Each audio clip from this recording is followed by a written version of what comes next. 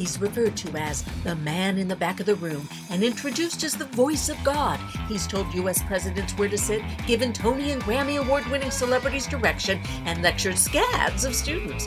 But as he likes to point out, the event entertainment expert you don't know, Anthony Bellata. And Bellatified.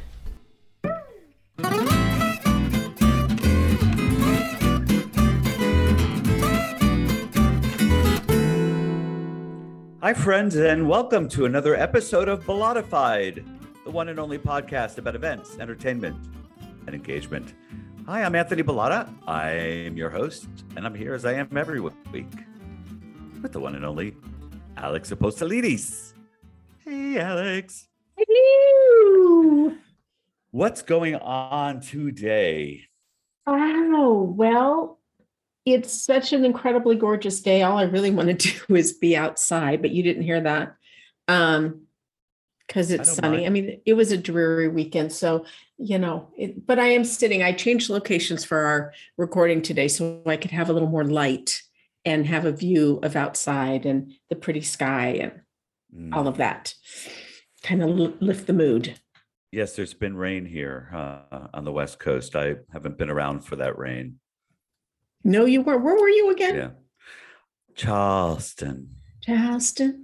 Did you depend on the kindness of strangers? I always do.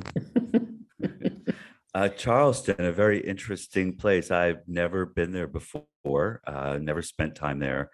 It's sort of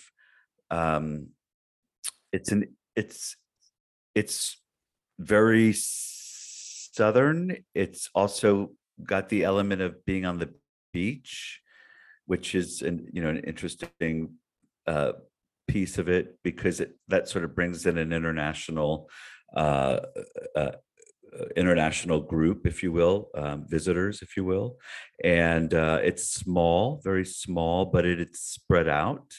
And I was really confined to downtown Charleston. We were staying at Charleston Place, and with lovely hotel right in the middle of downtown, the largest hotel downtown, with shops. There's a Gucci and a Yves Saint Laurent, and there was a few other Ike Behar, a few other high-end retailers in the hotel itself, and then it was on a shopping street. And it was very busy because in Charleston, every year around this time, they do the bridge run. And so that was happening. And then there were festivals happening. I think in Summerlin, there was a festival. There were festivals happening as well. So it was a very busy weekend in Charleston. I've come to learn that, and I feel a little embarrassed that I didn't realize this, that Charleston is either number one or among the top wedding destinations in the country. And why would one know that? Unless you're in the wedding business. Well, that is true, which we're not. But it's event related, and I was fascinated by that.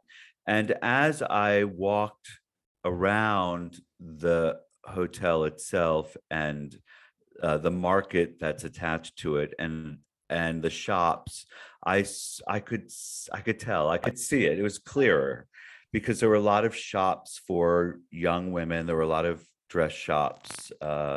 There were very few national brands. Most of the shops were local.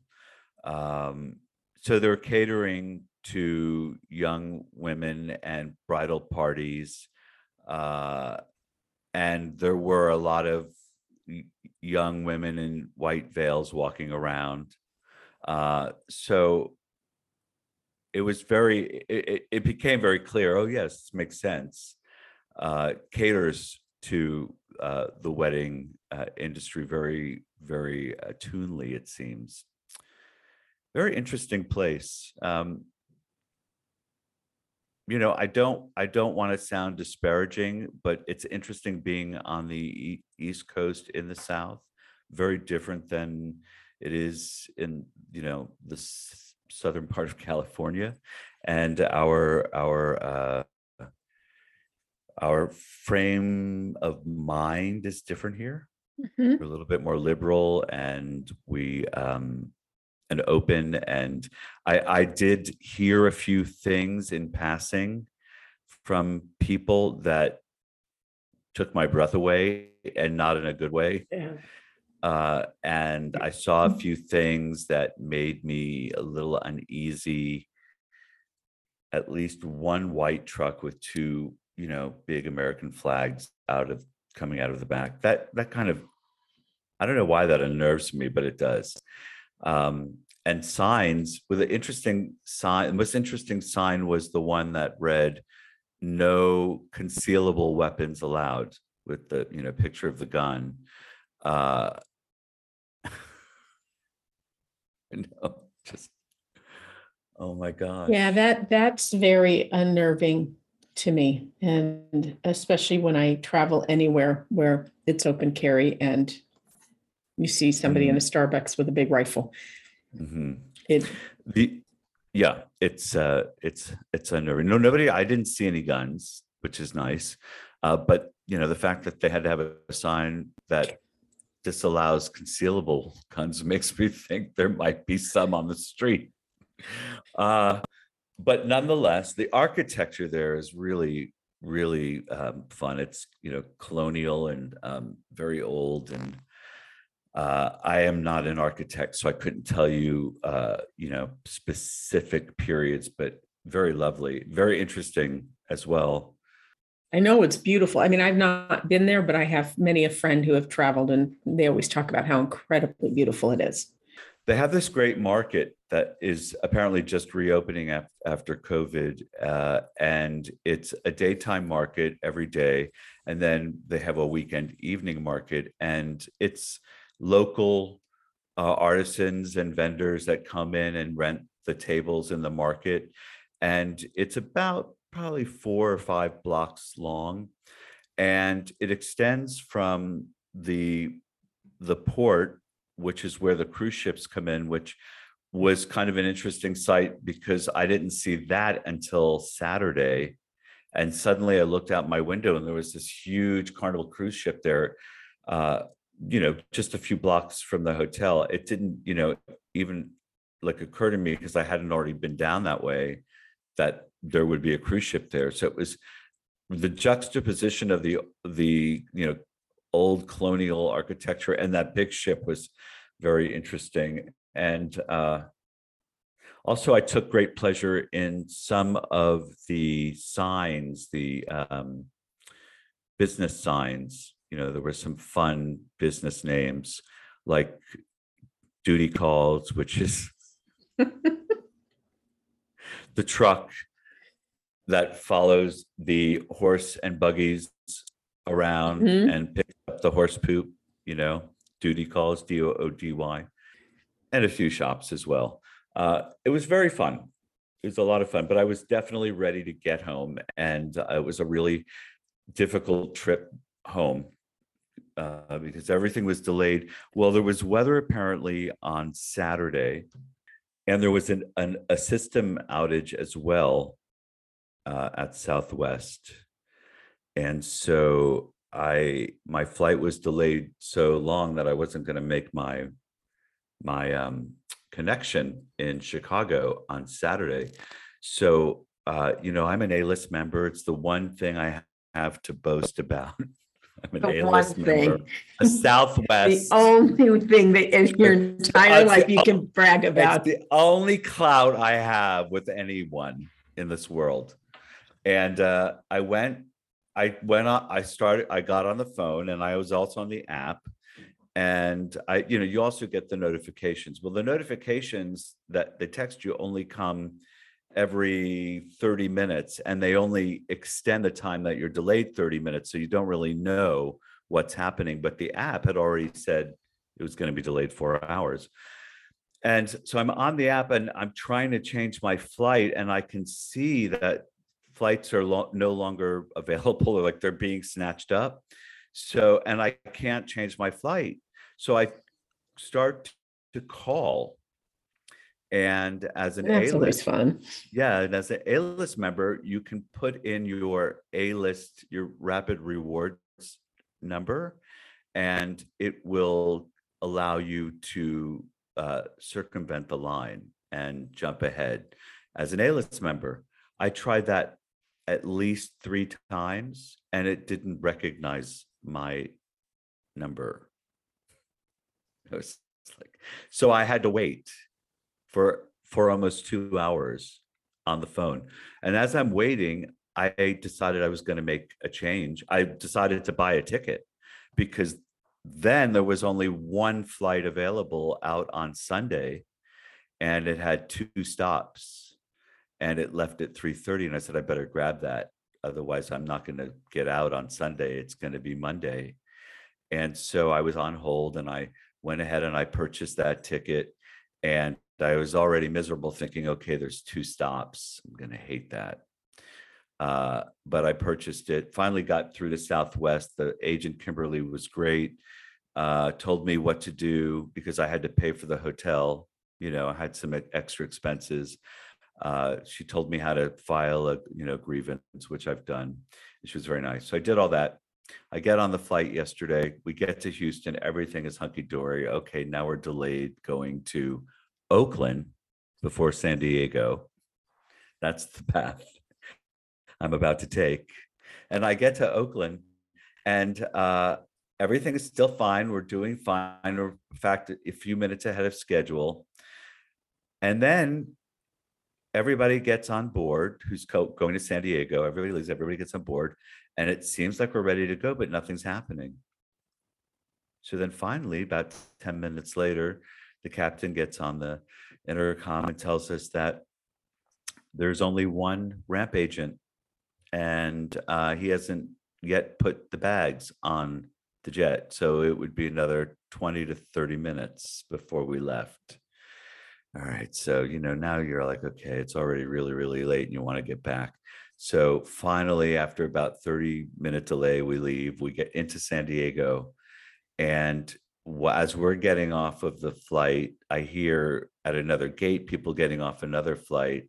And I hear somebody say to somebody else, an hour and a half delay. They were not very happy. I'm thinking, uh-oh. We get down to baggage claim, and there are 5 flights to be offloaded and put on those carousels, and 3 ramp agents because of the delays. I guess, some of them landed late. So it was over an hour, 70 minutes, close to 75 minutes before our bags came. And it was already like 12:30 in the morning. It was just so dang late and so frustrating. And, I fly them all the time. I have a lot of miles on them because I use them a lot. And it's almost hollow to hear, we apologize for the delay, and we hope you'll give us a chance to make it up to you, because that seems to be what it is these days. And I hate to say this, but the service is it's so nil. It's just, there's nothing. You get a soda unless you buy a business class ticket, and then you get a drink coupon. I don't even drink, so that's worthless to me. There's no alcohol on flights anyway anymore. Yeah, it's back as of this trip. As of this trip, yeah. And you get a bag of snacks. You don't even get a variety of snacks anymore. You get a snack, and it's become so dehumanizing to travel. And you don't feel like you really have a voice, and you don't want to be that person anyway. You don't want to be nasty and mean. But you're stewing because you're exhausted and you haven't eaten, and your mobiles are all dry of every last bit of energy they have, because every piece of equipment you have has no power left, because you haven't had a chance to plug it. It's just, come on, this is 2022. It shouldn't take 12 hours to fly across the United States. And that's what it took. No, it is amazing that prices keep going up. The level of service keeps going down. What you get for your money is lessening. My cousin just flew for over the holidays when she came here, and she treated herself to a first class ticket. What first no class? Food. Well, what she got, and this was on Delta, she did get a little sandwich in a bag on a stale bun with a piece of ham and Swiss cheese in there. No drinks, couldn't get a blanket. She was freezing, couldn't get a blanket. Like, what do you pay? She paid a lot of money. And the only thing that she got that other passengers didn't was a little more legroom and a cellophane packaged stale ham sandwich. That was it. Right. Like, right. And a wider seat. It's not in a wider seat. I mean, it's a lot different. It's true. And some of us need it. And it's a lot different than it was. I remember being 5 years old and flying to Rhode Island with my mom and going up the spiral staircase to the lounge. So. Well, I remember that too. That was a delightful day, that one lounge experience. Yes. So we'll get off our tirade. All right. And we will move on to happier things.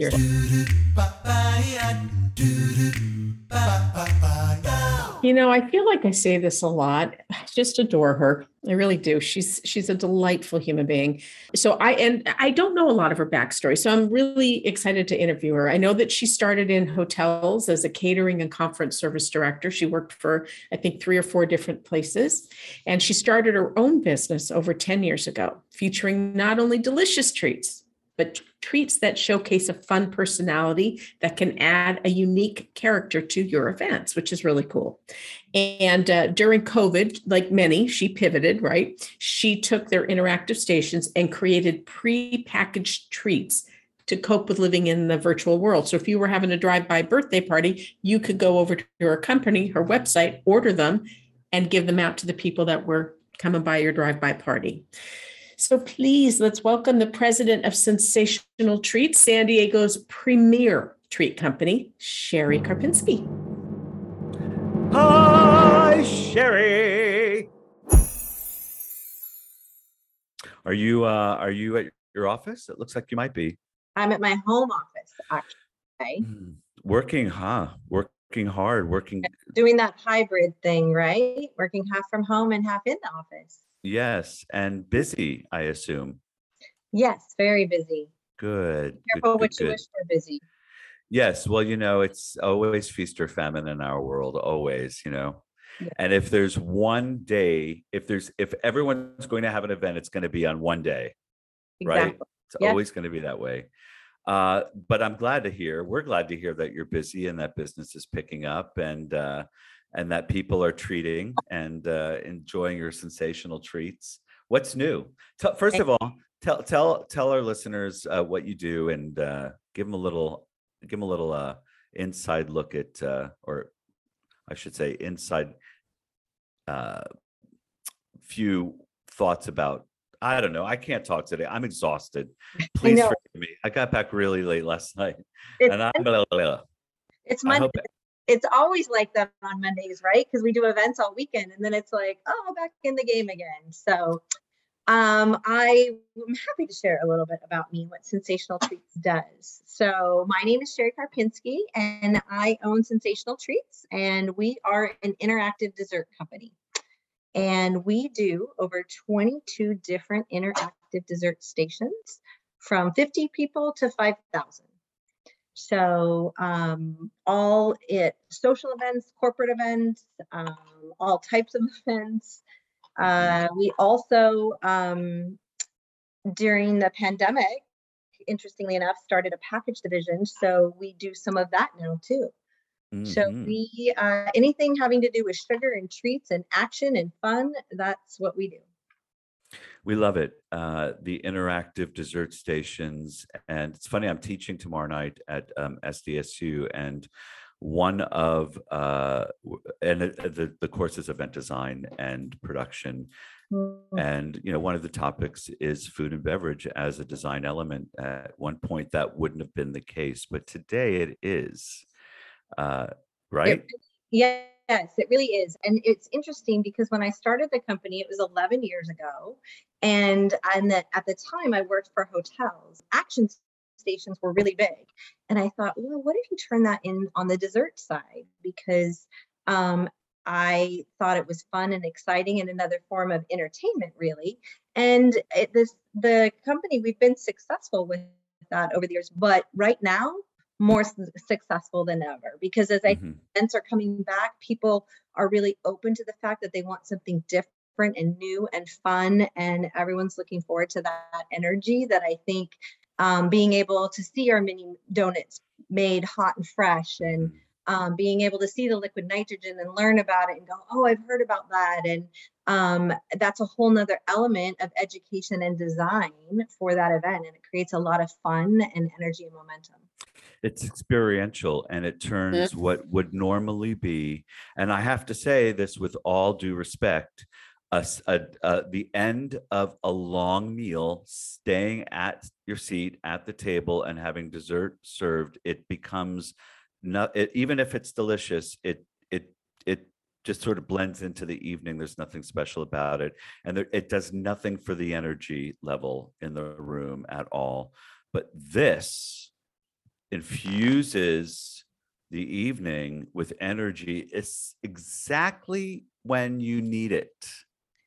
I would agree. And there's lots of different ways and lots of different ways people are using it. So that's what's been fun too. Like I said, we have a huge variety now of different stations, and it can be used. So we've even used it a couple of times for things like at the valet. So we've had people for a gala dinner or something put our donuts at the valet so that when people are standing there in line waiting for their car, now all of a sudden they're not thinking about, oh my gosh, I'm standing here for 20 minutes, where's my car? They're going, oh my gosh, look, I get these hot, fresh donuts. This is awesome. This is amazing.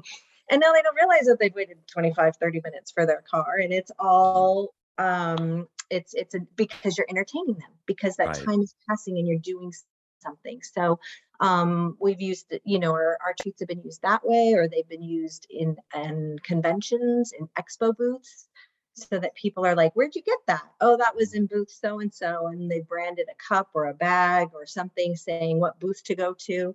So there's a lot of different ways that now people are getting so creative. We've always been creative, but I think that utilizing new and different ways is really the design element that you're talking about, designing that event. Yeah, because we're all looking for experiences. We're not looking, and I think even more so now, people are really getting it. Which we've been in this experiential economy for a very, very long time. But as human beings, we're catching up because of COVID and the fact that we've been deprived, right? Yeah. So now we're all hungry for experiences. And honestly, clients are like, give me more. What else can I do? Wow, I love it. It's interesting because we tend to be at the end of the cycle, really. Sometimes we're in the beginning and in the design part, front end, bottom feeders. But at the end, but a lot of times it's at the end. It's like, oh, wait a minute, we didn't think about that, or let's do that. What else can we do? Because now, or oh my gosh, we're going to have this big line at valet. What do we do with them? So it's interesting because more and more. Not that I could say that we're an afterthought. We used to be more of an afterthought, but I think now we are in the design and in the phase, but then people want to do more because they're so excited to be back that they're like, what else can we do? So that's no, go ahead, Sheri. I'm sorry. No. I just had a thought, Anthony, we need to write our custom lyrics for At the Valet. Oh, that's great. That'd be fun. Sorry, it just popped out. Yeah. As long as I'm not singing, then that's your. That'd be great. Well, it's great that people are leading with the delight and surprise element of their events, and they're in that mindset. And I'm glad to hear that it seems budget is not an issue with clients. Are you having that conversation? Talk to us about that. It's one of my big concerns with inflation. Uh, you Well, know, yeah, I can't say that budget's not an issue because I think that there's two schools of thought on this, or there's two things that I'm seeing. First of all, budget is always an issue. It just is a matter of what it is, right? And so there's always a budget. So how can it fit in? But I think that no, more people are willing to do it and have been willing to do it.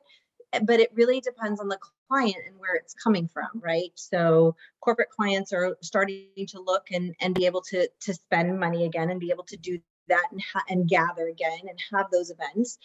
Social clients are also in weddings and different things it's also always coming out of their pocket. So there's always a budget that's in place, but they want that special feel. So, and they want that experience. mhm. So I think that out of the box over the last 6-8 months has been everybody's excited and somewhat willing to spend more. I share your concerns with inflation because I think that we all have those concerns in that it's costing me more money to do business because of that inflation. So therefore my prices now have to go up as well. Staffing issues, obviously that's a huge piece of my gray hair right now. Yes. It's coming back because I think that we all know that it's very difficult to find staff, to find reliable staff. I don't know where they all went because I'm like, wait, come back. But in addition, because of inflation and because of those pieces, the demand is a lot higher. So they can demand a higher wage, especially for the good ones. But then that all trickles down to now I have to charge more because I'm having to pay more. And then in addition, as we all know, the other two pieces to that is food costs and gas, transportation. So all of those are lump. So even though people came back saying, I want to do this, I'm going to find the money to have this experience. Now there's a piece that's I'm also seeing and feeling as I'm having to raise my prices. People are like, oh, well, wait a minute. And they maybe don't have as much to spend as well because all of the costs in their life have gone up. So it's definitely a concern. So how are you? You're very savvy. I see you as being very savvy sales lady as well, and you've been in the event world for a long time, in the hospitality world for a long time. So how do you get around some of those issues with clients, and what are you saying today to help? Well, I think the thing that is consistent for me is always based on quantity and quality.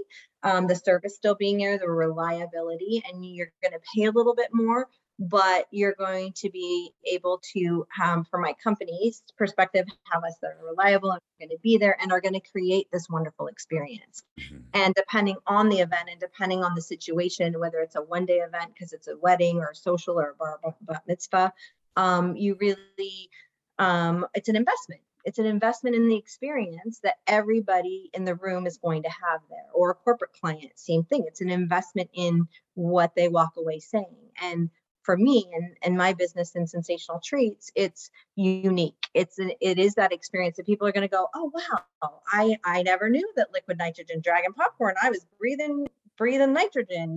I've seen that, but I've never had it. Or, wow, that ice cream was amazing. Or, wow, those churros, because there are people that have come from, the South or, that have never had an actual churro made right there hot and fresh, because there is a difference. So, it's really combining quality and great service with that experience that you want to be different and that will make your event stand out. Yes, I love that you talk about having your treats have personality. That's a really cool idea. Yeah, I think that and that personality is going, just like an event planner wanting to design an event, that's important that it does have personality. The other thing that's really big right now is customization, whether it be a little messaging or something. And we have a lot of opportunities within our treats and within what we do, whether it be our stations or bags or vessels, to be able to do that. So that gives it personality, because you can do, and I have some great people on my team. I will have to give kudos to my team because I like what I see and I can say, yes, I want this and this, but Kirsten on my team does an amazing job at creating some of these graphics and things that give personality to the image that we're looking to put out with the sticker or the logoing on the bar or the brand or the bag, to the personality of how the treat looks. So I've always been, and for me, part of that personality is how the station looks, what the decor is on it, how it's lit, how can everybody see it, the garnishes, the little details. It's always in the details. And as a company, that's what we continuously strive for. I, challenge everybody to take that next step. Sometimes I drive them a little crazy, but for me, that's what sets us apart, because that is what, yeah, it can be good. The donuts will still be good if they're there and they're hot, and we're making them. But how will it be if, there's decor in the setup and, the table's constantly cleaned and the back station is clean and there's cute little stickers on the bag and there's a little greenery to add, all those, and the station is lit properly. Not the light going that way, but the light down on the station. So it's all those little things that create personality and create a look, experience, and they become enticements. Yeah. And that's how you entice people to the stations, is to make them look good and appetizing. And you're dealing with food, right? So at the end of the day, you're right, it has to look appealing. Yeah. People have to want to approach and then taste. All right, question for you. Yeah. What is your newest concoction and what is your most popular concoction? So, your newest concoction could have been pre-COVID. But right. What's the newest thing, or what's the thing that you like the most, and what's your most popular?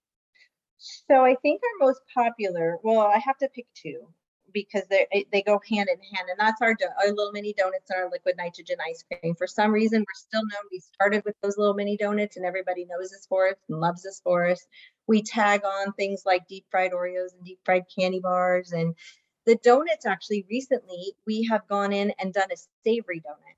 So we did an event where we partnered with a catering company, Culinary Concepts, and we went in and we did a lemon herb donut, and we put creme fraiche and caviar on it and served it like in a little bird's nest. And it was out of this world. So we're constantly looking at, and then we did a tiramisu donut where we looked and we took the donut and we put mascarpone cheese and we rolled it in cognac sauce, and then we had espresso gelato on it and Marconi almonds. And it was like, oh my goodness. So we've gone from everything from the little mini donuts that are just plain and has powdered sugar, cinnamon sugar, and chocolate powder. And now we've taken it to the next level. So I think our donuts are still amazing. And then our nitrogen ice cream, because it's so different and we make all kinds of different flavors, are also really fun. And people want it. They want that unique scientific experience. Yeah, I'm actually surprised that nitrogen ice cream hasn't taken off in the retail space like it has in the event space. I only know of one store. Well, it's funny. There were quite a few. Actually, before COVID, 2019, they were starting to pop up more. But I agree with you, because we've actually been doing liquid nitrogen, I would say, for about 10 years. And yet people didn't really know about it. And yet I was there and we would push it, and it was popular when we did it, but then people still wouldn't come back. Now it's gotten a lot more popular. Retail stuff. They actually had a retail front in one of the malls. It was out in I think UTC had it at one point, and up in Escondido area, North County had it. But what's one thing about liquid nitrogen is it's expensive, right? So it's a little bit more expensive of a product to do. So therefore, I think from a retail space, when you don't have a guaranteed set of customers all the time, walk in, right? Then it can be, your overhead can be a lot. So I think a lot that have come and gone. But I think from an event space standpoint, The people that do want something different are willing to spend a little bit more to have this unique ice cream. And I think that now more and more people have caught on, and it's definitely Yeah. something that people want and are experiencing. So I don't want to go off on ice cream, but I do want to say this. In Southern California, we seem to have a sort of a love-hate relationship with ice cream because it comes and goes. And I've seen it, in the retail environment. You'll have ice cream stores, and then they'll close, and they'll become yogurt, shops, yeah. and then they'll close. And ice cream is enjoying a resurgence now around town with a lot of ice cream stores. So I think that impacts as well the taste for ice cream, don't you think? I do. And I think that it's kind of one of those decadent things as people are getting out and getting to go places again. It's like, oh, let's go to the ice cream shop tonight. Right. The other thing is we're doing a lot of things with it, and some things, everything from serving it with, normally people are liquid nitrogen ice cream with a topping station. So that's another part of the experience, right? People can choose, what do I want to go on my, espresso ice cream or my Oreos and cream? Do I want more Oreos? Do I want to add nuts in there? So that's a piece where I feel like when people get to choose, they feel it's even more, it's unique to them. So I feel like makes them feel special. So that's an option. And then we in different ways, such as we serve waffle cones. We serve ice cream sandwiches off of our bars, which have become really popular with different types of flavors of cookies. We serve with the nitrogen ice cream, we can do root beer float stations where we get good old fashioned keg root beer and add that in. We do we do mocktails and cocktails. So we take our sorbets and we freeze it with the nitrogen, which doing the ice cream in and of itself, liquid nitrogen is negative 321 degrees. So it cools it so fast that it keeps the molecules really dense, so it's creamy. So your ice cream is really creamy, and the sorbets as well. They don't get icy. It's like a pure product. So therefore, when you take those sorbets, and what we do is we put them in with cocktails. So we do like a blood orange sorbet, and we put it with tequila, and we rim the glass, and it just people are like, oh my gosh, and it's made fresh and really fun to watch as well. And then they feel like they have, as specialty cocktails, and mixology is so big right now. Yes, it's a fun way as well. So again, we started out with liquid nitrogen, and we look at, okay, how do we continue to raise the bar, make it better, make it more unique, and look to what people are wanting. Little mini cones, little mini waffle bowls. Oh, Choco Tacos. We just did a station where we did Choco Tacos, where we, did a little waffle bowl and dipped it in chocolate. And then it's served as a little, a taco with the ice cream in it. And that's fun being here in Southern California, that a lot of people are doing a lot of fun. We serve our churros, obviously, with a lot of fun Latin and Mexican food, but the Choco Tacos was a way to, with the ice cream, to have a little taco. And it's cute. And anything right now that's Etsy, anything that you can take a picture of and it's Etsy worthy is going to be popular and people are going to get excited about. So we look at how we can do that. And Choco Taco recently was one of the ways that we did that. People were like, oh my God, look how cute. So Taco Tuesdays. Love this. So are your ideas, may I ask, are they sort of the invention of what's necessary when you speak with clients? Do you create these things out of need, would you say, most often, or do you have these ideas out of nowhere? Do they just pop in? I ask you this because I need criteria myself to create, and what a client tells me. I don't just create out of thin air. So I'm wondering what your creative process is like. I'm a little bit of both, but I will probably agree with you that a lot of, at least how we've initially started or taken a new treat or doing something, and I will say people will come to me now. I'm lucky enough that Sensational Treats, being in business for as long as we have, people will come to me and call me and say, Sheri, I have a client that wants this. If it's not the client direct, because I work with a lot of hotels and different catering. Sure.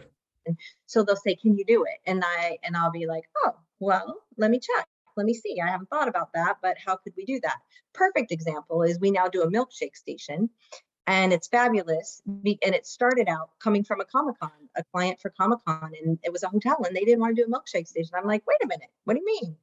And Warner Brothers wanted to do a milkshake station. So sure enough, I went out there, we did an amazing milkshake station. And now that has developed into, for bar mitzvahs, we've been doing milkshake stations where we take the old fashioned glass and we dip it in chocolate, and then we put candy on the outside.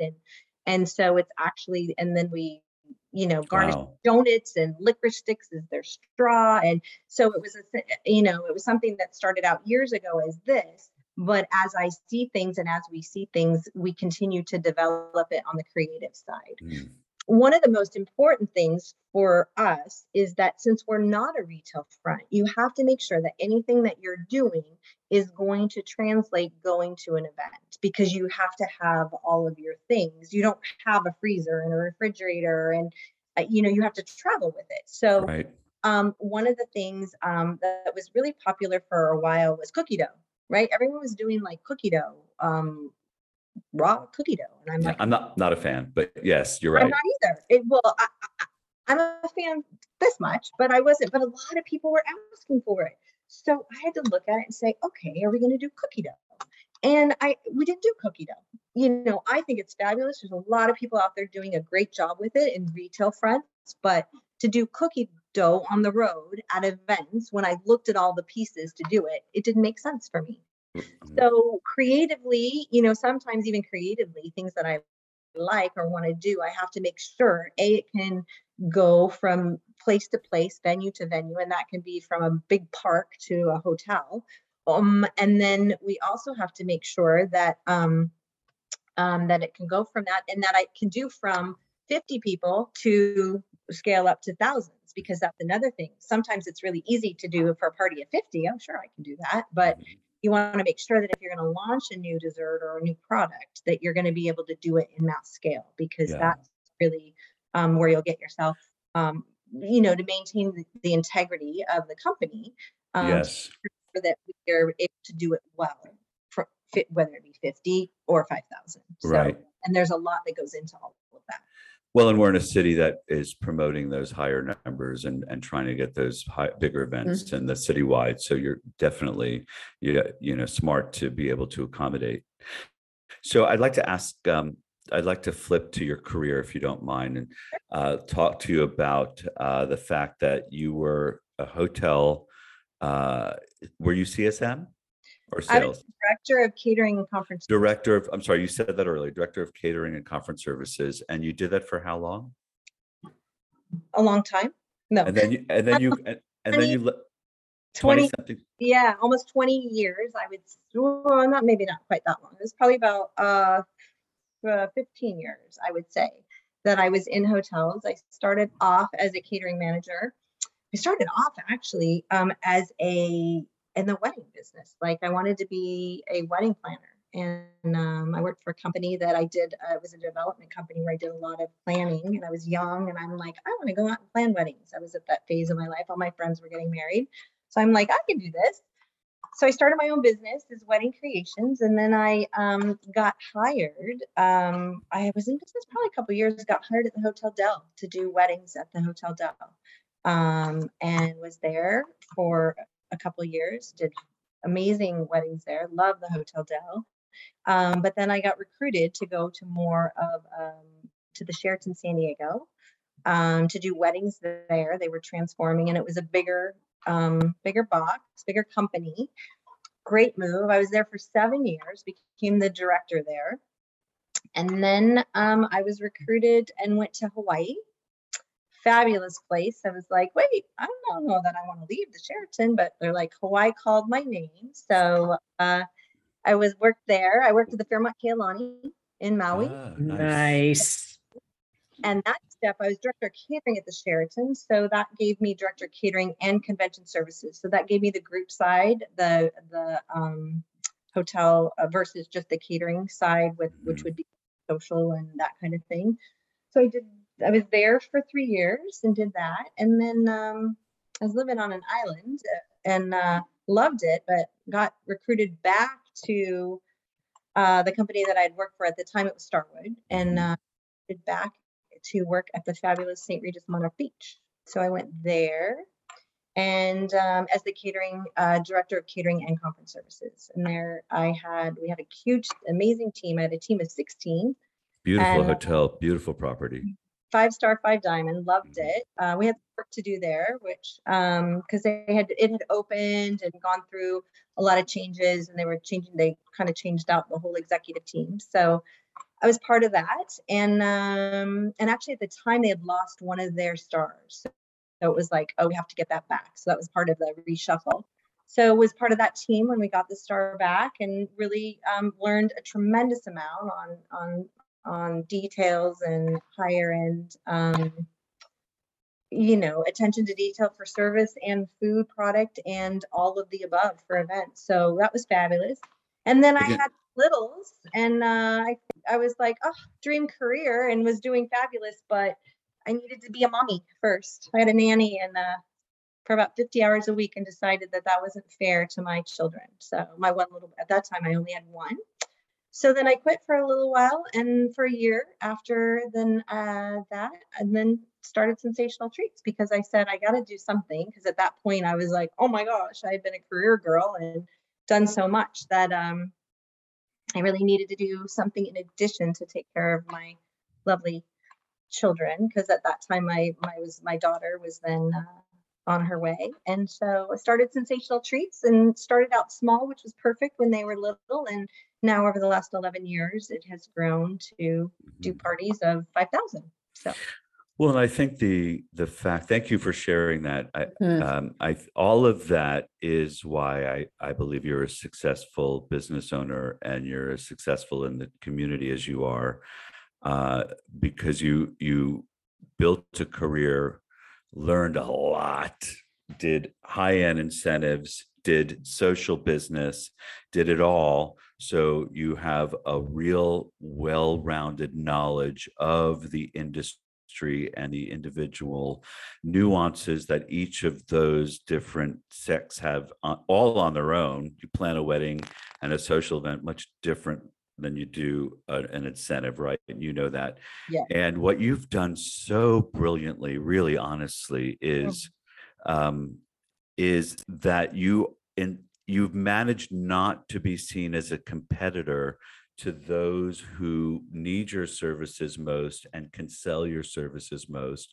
Not that you sell to them more than you sell to the client directly, but you have hotels as clients, catering companies as clients. And these are generally companies that don't want to bring in outside help. They want to create, and their chefs take pride in creating, the full menu. So this not only is a financial venture for them, it is also one that is very political in nature. And for you to walk in with your Sensational Treats into a hotel property or into a catering company, and to be so well accepted and loved and welcomed, says so much about you and the legacy that you've left in your career, and the fact that you were able to turn that all into a business. It's remarkable, really. Well, thank you. That I really appreciate that. And it's true. It is a big hurdle for a lot of companies. When I started out in this industry, even way back when I was doing weddings, and then wedding planners at the time were not really what wedding planners are today. And it's so exciting to see how that has come. They were seen as did not need it or whatever. But I've always been of the mindset that growth and working together is better than working in silos. And so bringing that to the table, as far as in a hotel situation, in a catering company situation, you're right. There's been a lot of people that have said, oh, no, we do that, or no, we don't allow outside vendors in. But then what helped me is that knowledge that you're talking about. I used to be in hotels, so I know what their concerns were. So I could go to them and say, well, tell me, what is it that you're concerned about? Because this is liquid nitrogen ice cream you don't really do, and that would be a wow for your clients, and I'm happy to work with you, and here are my standards, and I know that I can't get, ice cream all over your carpet in your ballroom, and we're going to do this, this, and this, and I'm going to be on time, and I'm going to be dressed appropriately, and we're going to not have logos on our shirt, and we're a representative of you, and what are the values that you want to make sure that we are displaying? Because if a hotel hires Sensational Treats, because on behalf of their client, then we almost want to be seamless. And Right. so it's, understanding that concern on their part, really listening to what they needed and having those discussions helped me earn their trust to be able to do that. And I think that that's really important in any situation, is really going in first and understanding what their concerns are and why, and then respecting those and working with them to see how you can solve those. And that's what's helped me to get into these properties. And it's created huge wins. And funny enough, right now, as well as hotels and catering companies, and everyone is so busy and staffing is so hard. I'm getting more calls because they're like, oh, Sheri, dessert. Oh, you know what? Can you come in? Because we don't want to think about, we're just having a hard enough time staffing and getting the dinner for 400 done, or 500 or 200 that night, because we have so many events and they want something really cool and different. So are you available? So it's interesting because now some of the times have changed. And I think one of the things that COVID really did is teach us all how dependent we are on each other and how much we're all in this together. And we all went through it together, and we're all coming, most of us, and hopefully a lot of us are coming out of it. And it's really interesting, I think now more than ever, where that mindset of there's enough for all of us, how do we make this work? Well, there's not enough of us internally, so there's enough for all of us. How do we make that work? Exactly. And but to your point, you're primed for this time because of the legwork and the relationships that you built along the way, and the fact that you and this is a lesson. The reason why I'm bringing this up, it's a lesson for people that want to be in the business, that you don't plan in silos and you don't work in silos, and everything is a partnership, and everything is about advancing your client forward, no matter who that is, if that's the end client or the person that you've come in underneath. Because at the end of the day, I was going to ask you about compromise, because you get the sense from some business owners when you deal with them, when they're compromising, right? When, because they let you know, okay, well, I'll give you this deal. But in our world, it's better to go in with the client's needs and objectives, and as you said it, their concerns at the forefront, and to be willing, not to compromise, but to be willing to advance their needs, and to walk in with that willing, trustworthy nature and sensibility and proposal, that you can trust me, and I'm going to be a member of your team, and I will deliver, and then to follow through on all of that. That is how you run a successful business. It's not rocket science. It's about others' needs, right? Fulfilling a need, why you do what you do, fulfilling a need. Right. And I think also you have to realize that even though maybe this time, if you take it from a hotel's perspective, well, maybe they're giving up revenue for that dessert this time, or if it's not being billed through them, or, maybe, but what is going to happen is, I always say, if that event has that liquid nitrogen ice cream at it, and it's a really cool and hip event, then people are going to go, oh my gosh, I was at X hotel and I saw this nitrogen ice cream. I've never had that. Oh, I want to have my wedding there. Like, it creates this energy that it's new and different. So, and that they're doing hip things or different things, and everybody's happy, and it's a good synergy. And I think that sometimes we get short-sighted thinking, oh, well, I'm giving up an opportunity here for me, or revenue for me, or where really, if you move forward through those processes, you'll gain it in different ways down the line. And it's a matter of trusting that in business, and putting yourself with people that, with respectful people as well, and trusting that and moving forward to know, what, there's going to be that next one around the corner, and this is the right fit for this event, this person, etc. So we're all going to come out ahead and look good, and more business is going to be there for us, and because of that, there's going to be more business for everyone down the line. So let me play devil's advocate. As a business owner, have you ever been surprised by somebody who has used your services, who then replicates your services? Has that happened to you? And then, okay, so let me ask you, what, obviously that burns, right? Obviously we all know how that feels. So how have you handled that in your career? Somewhat of the same way. I think you have to have grace. I think you have to know. I love that.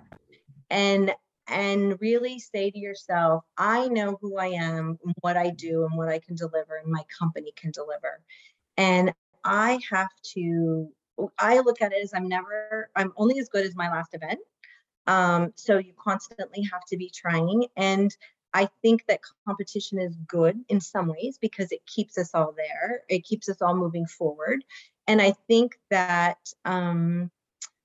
you have to say, I know who I am and what I'm going to do, and keep working hard at it. And does it sting? Yeah. Does it, is it hard at times? And depending on how it is and how it there's different levels of that, of course. But as long as I keep doing what I'm doing, and I can tell my clients and the people that know me and work with me why and why we're doing it better. And actually, sometimes people come up with better options too. And I'm like, oh, darn, I didn't think about that. Right.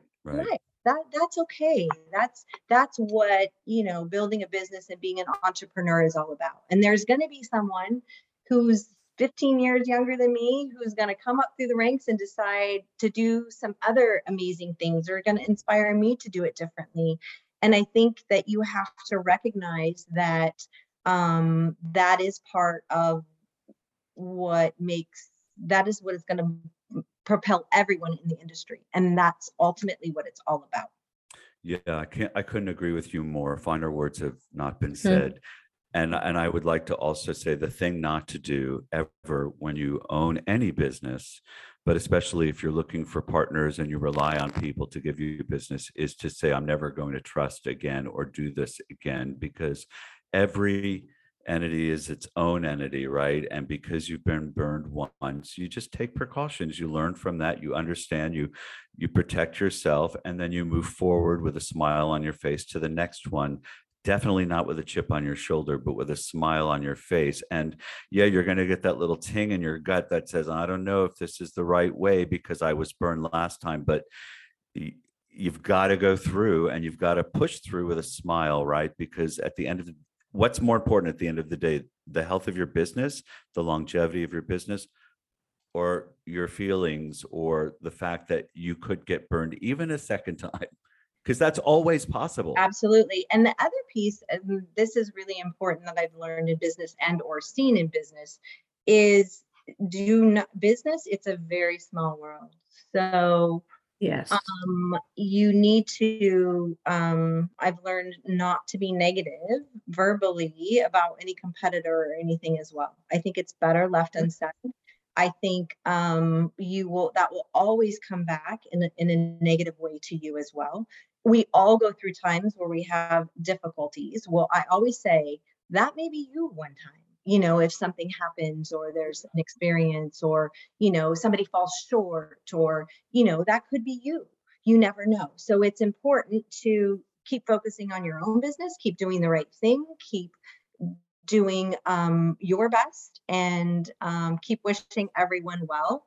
And in the end, it's better off to do it that way, because you never also know how things come back around. You may never know. They may need you. Your paths may cross with clients, with events. I mean, it is much better. It will serve you a lot better if you can keep those emotions and negative feelings in check and not verbalize those and stay positive. It's like you said, you have to approach everything with grace, and it is true. And everything is an opportunity to show grace. Yep. Right. And we're all human and we're all fallible. We're all going to have a bad day, a bad event. It's going to happen. It would be impossible for things not to always go 100% perfectly.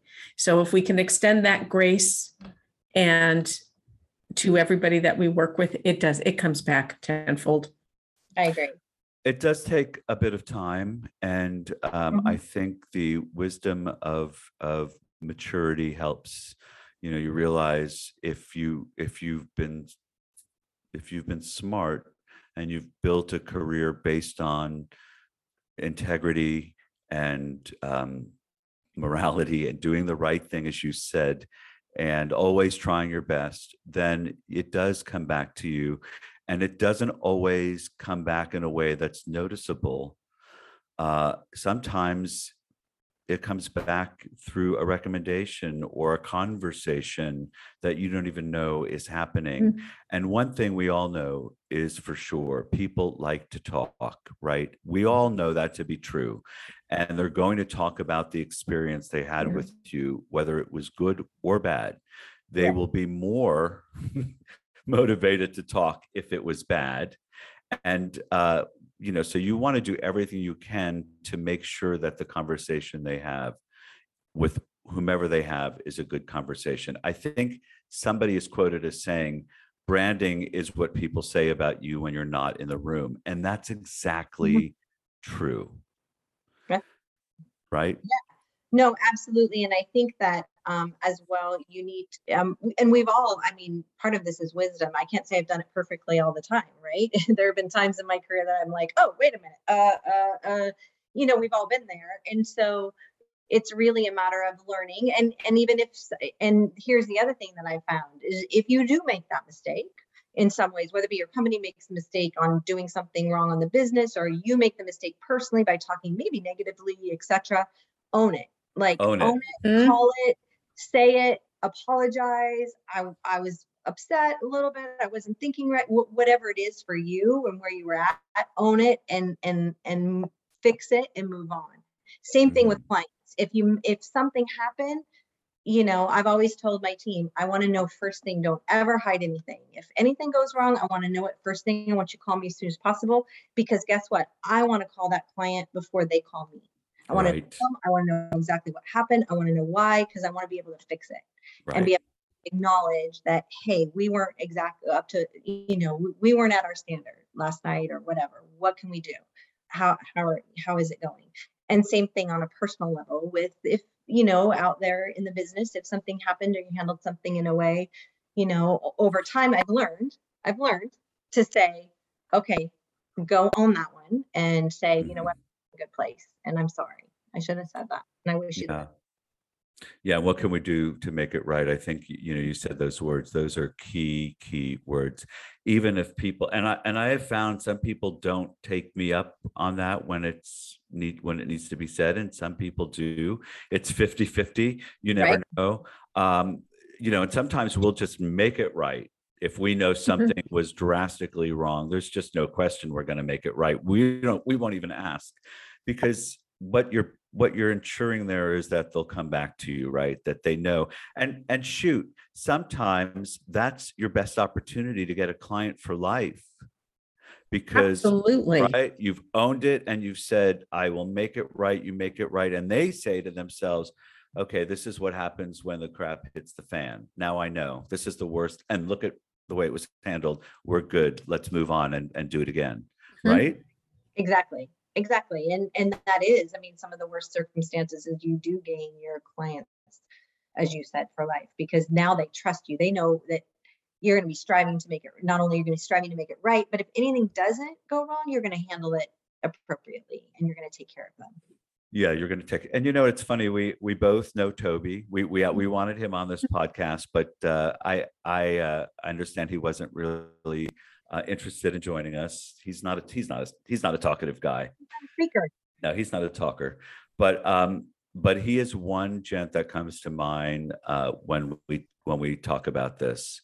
Mhm. He is one of the few gentlemen in the production world that I can honestly say I trust and would fall down and die for, because I would absolutely know he would do the same. He would die on the sword. His Absolutely. integrity is so strong, and we need more of those people, because at the end of the day, this business is anything but black and white, and it's all about partnership. And as well as we do, being, excuse, I said it earlier, bottom feeders, but those who come in and augment what's happening already, right? Right. Mhm. There's so many pieces involved and so many ways the ball can be dropped in the handover. And it's so important that it never, ever, ever gets dropped. And that means, you're running in a million different directions. And when it does get dropped, you assess and you say, okay, what could I have done to prevent that? And what was my part in it? And if you can't do that, you don't belong in this world, in this business, sorry, in this business, because it is so based on partnerships, and it's so sometimes last minute or so rushed sometimes that you have to depend and trust. Otherwise, you'll have unhappy clients. Absolutely. And we all know we have our dream teams, right? So, or those people that we love to work with because we have that trust. So, one of the really interesting things now, too, that I find, because I couldn't agree with you more, but one of the biggest, I think, challenges right now coming out of COVID, there's a lot, everyone's shuffled.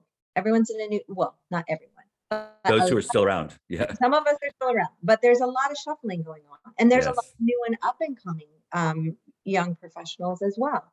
And it is awesome to see their energy and new ideas, etc. But you're having to build those relationships again and trust and find out where that is. So that's one of we could like take a whole nother hour on that.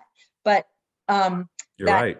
interesting piece of the puzzle right now is how you rebuild those, how the new venues that have opened, the new restaurants that have opened, and or catering companies and or entertainment, or because people have reinvented themselves during COVID. So Mhm. there's a lot of new there's a lot of people that have said, okay, I'm done with the event world, interestingly enough, and gone on, and whatever they did in the meantime, they've decided that they like it and they're ready for a change in their life. And then there's a lot of new people that had to reinvent themselves and maybe tried their hobby and made it, now trying to make it a business. So there's a lot of different elements of people coming into the business. So it's exciting to see those new opportunities, but you're building new partnerships as well. And all of those things are very important.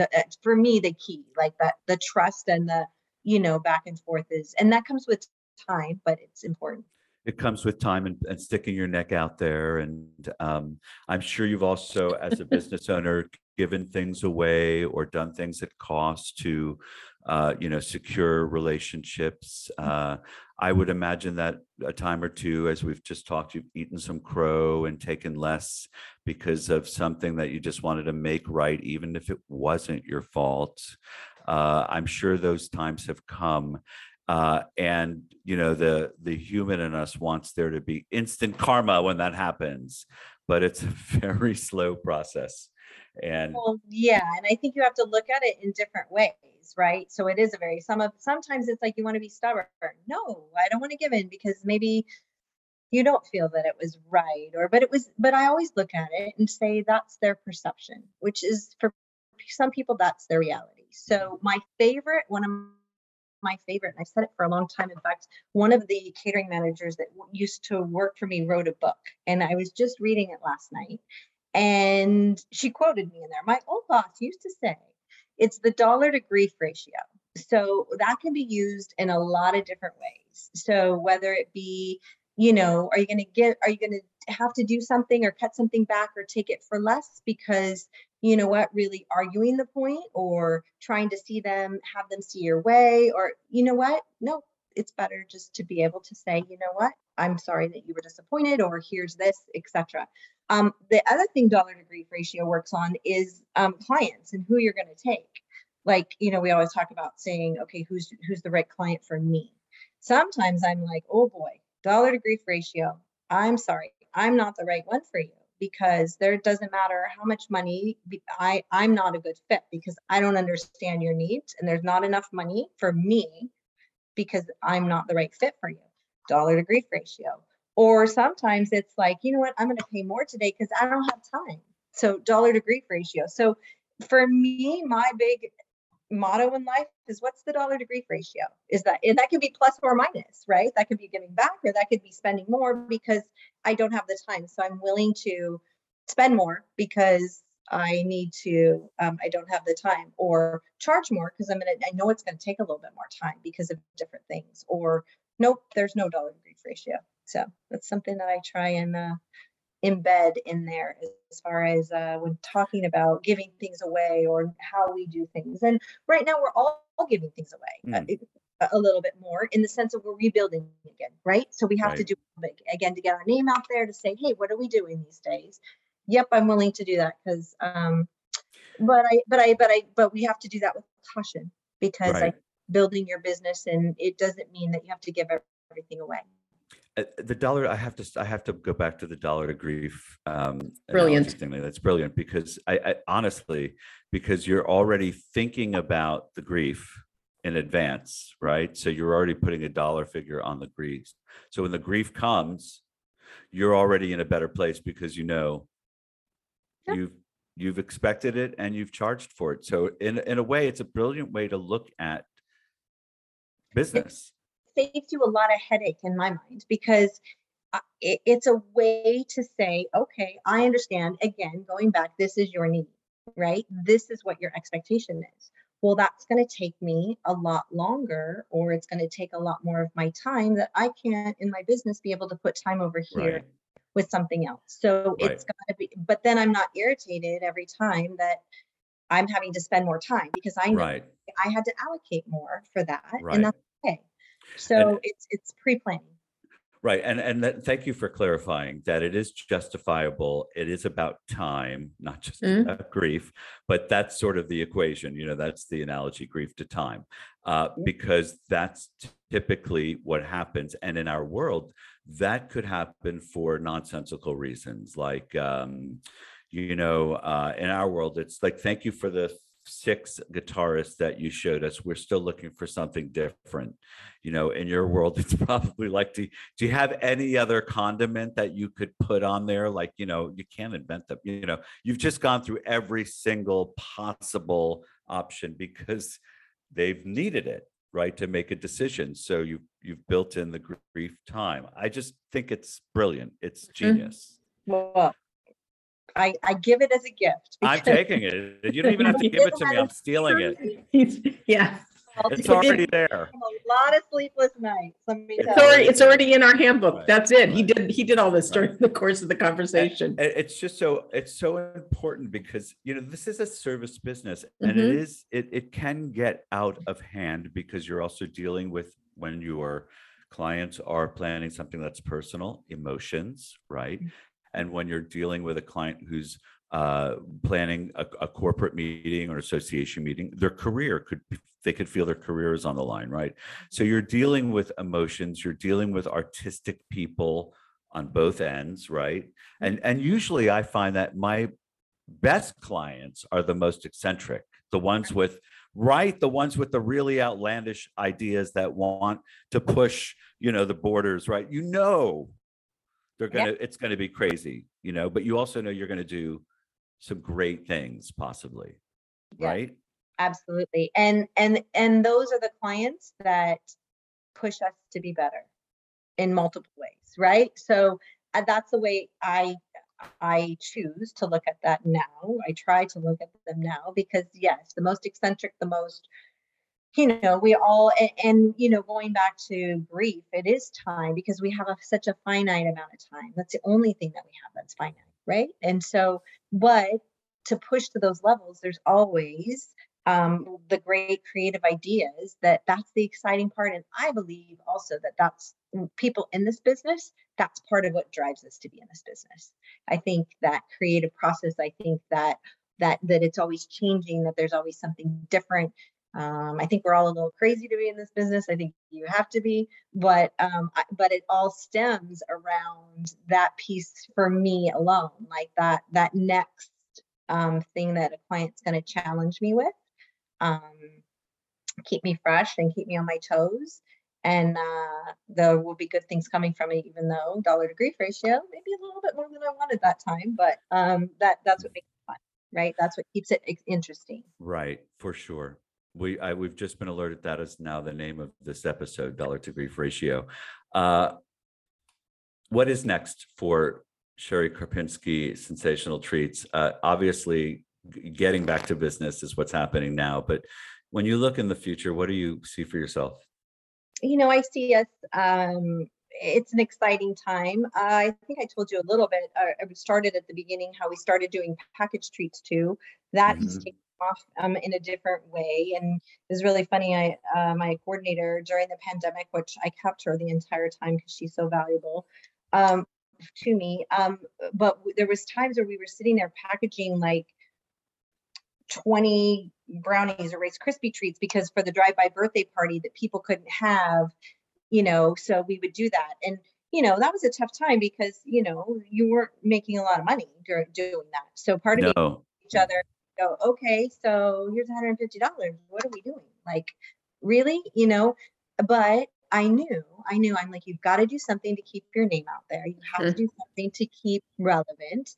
And now we have had the privilege of doing boxes and treats. And for the holidays, we did a Christmas box for quite a few for thousands. So it's like, what? Now we went from this 10 people or 10 treats to, we did a Mother's Day during the pandemic where I literally was on my local moms group and everybody ordered chocolate dip strawberries from me and this and that and all different things Valentine's Day, and we still do that. And we still go out and now we have large orders. So I'm grateful. I'm grateful for that time. So I see that as still being a piece of our business. I see us continuing to go to new levels on the products that we're doing, on the display and the way we're doing it, just like the donuts. So now it's like, okay, what can we do to elevate that, to come in and do just a little bit more? And then who knows, there's all kinds of things constantly in the works right now in this event industry that's changing and growing. And with my background, there's always new and exciting opportunities. So one day at a time. One day at a time. Well, you were one of the people that when COVID hit, you didn't take it lying down, and you found ways to stay relevant and keep some income coming in the door. And I'm glad that it's coming back to you. You're reaping the benefits of that. It's what real leaders in business do when they're faced with a COVID. They find ways to stay in business and remain relevant. And you did that. It's really remarkable. You and Toby both did that. So did you, my friend. We did. My friend. Virtual entertainment was at its height through Balada. Thank you. Well, you pivot. That's what you do. And can I just say something? I just want to acknowledge, Sheri, the fact that you created, started, and successfully ran your own business with a toddler and baby. I really, as a parent, that's darn remarkable. Thank you. So thank you. That means a lot to me now. With my children are now 14 and 11. So we're having fun with that right now. And I'm a single mom now. So that's a whole different. It is a whole different ballgame. And now, bringing the business back. And, none of us would have imagined that COVID would hit when it did. And that obviously changed a lot of circumstances for me. And that was a very scary time because I would have never believed that my business I was here building as a single parent. I never would have believed that it could just go away. Like, what? No. So, but one of the biggest things that I always try and remember to and try it, because I have littles and they're still little, is how do I handle it and what example are you setting? So, and some aren't so good some days, but most of the time I try my best to look at how I can be positive and how I can continue to show them to be strong. And it's not always easy. Absolutely. Sometimes they see a frenzied mom, sometimes they see, but that's life, right? And it's good for them to see it because it's a lesson of how you get through it. Yeah. There's something very fake in trying to be perfect all the time. And that is not a benefit to anybody around you, but especially your kids. So, they get to see how remarkable you are. Well, thank you. I really appreciate that. They are definitely a huge part of the biggest part of my life. And so, especially being a mom, and I think it was interesting. It was a hard time for me when I had my son, as I shared earlier, to give up my identity and business, and at a time when my career was at its peak. But at the same time, having these little beings, or this little being, was so important, and that job is important. So, and it is a struggle to balance that, and one that even today, on a daily basis, weekly basis, monthly basis, is a constant learning. So thank you for acknowledging that. I needed that. And I don't know, maybe I'm completely off base, but I just think that having your own business is somehow easier to raise your kids with balance than it would have been being the director of catering and convention services anywhere, because that's a 60-hour-a-week job at least. Well, what owning your business does is it gives you the flexibility that I think in that environment you don't have. It can still be, and you can tailor it, because you can say, okay, no, just like I did when they were really small, it was smaller. So it does give you that flexibility. I'll never forget, though, when I first started in business, doing the business myself, coming out of hotels, and then especially as it got bigger, I'm like, hey, wait a minute, where's my accounting department? Where's my banquet department? Right.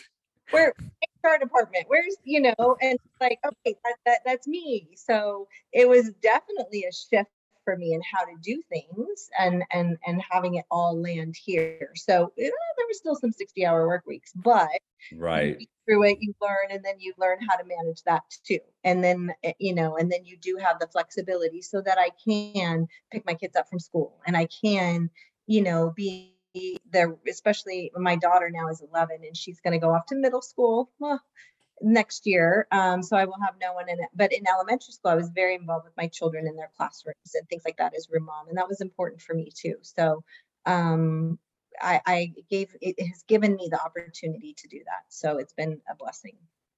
That is great. Really. I'm glad that you had the time with them, and that too comes back in spades. Yes, it does. Yeah.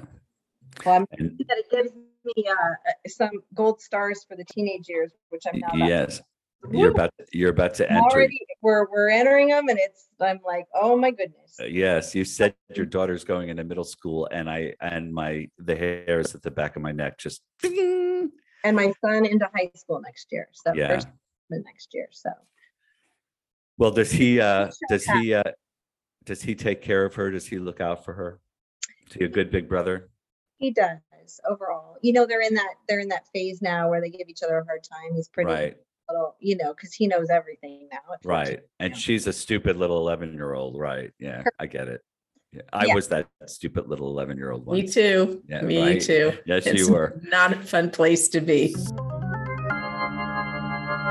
So we have taken up so much of your time, and you've been just delicious. No pun intended.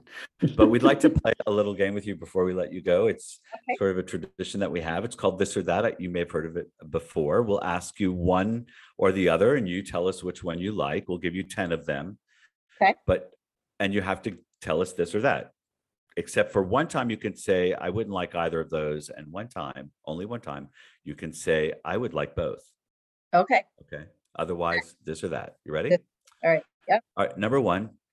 Donuts or churros? Donuts. Wow. Hawaii or Aspen? Hawaii. Manhattan or martini? Martini. Game night or date night?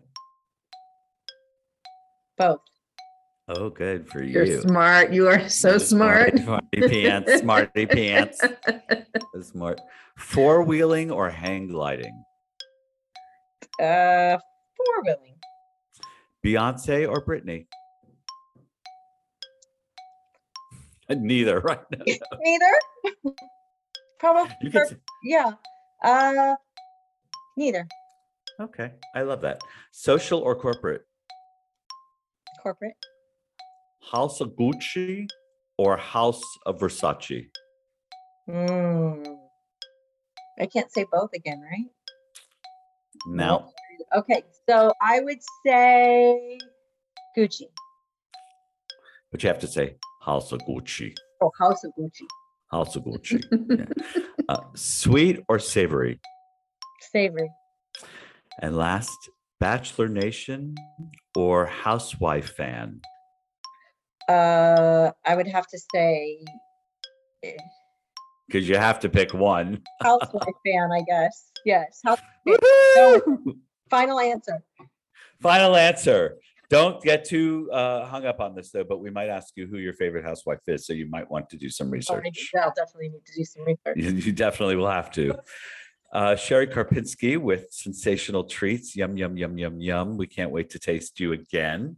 And we can't wait to see you again, which we hope will be real soon. It's been far too long, but it's a good thing you're busy. I agree. Thank you, my friend. Thanks for having me today. It was so much fun. Thank you for joining us. Thank you. She's quite a businesswoman. My goodness. Sheri, yeah, she's built quite a business. Good for her. I'm glad she's busy. And I'm glad to hear that people are calling her and wanting the experience and looking for things that are fun and interesting and that will liven up an event, because that means people want to celebrate. It's That's always right. a good thing, right? And she's a delight to be around. She really is. She's positive and happy and kind. And I'm always thrilled when I go anywhere on site or an event and see her, because I know I have a friend there. It's always a good thing. Mm-hmm. Always. Well, that's it for us today. We're going to call it a show and say goodbye and say thank you for listening. If you've enjoyed listening to us, please give us 5 stars on Apple Podcasts. If you're listening to us somewhere else, keep listening. Tell your friends. Couldn't hurt. Can't hurt. Who cares? Just come back and listen again. In the meantime, we'll say goodbye. Goodbye, Hey. Alex. Good day. Stay engaging.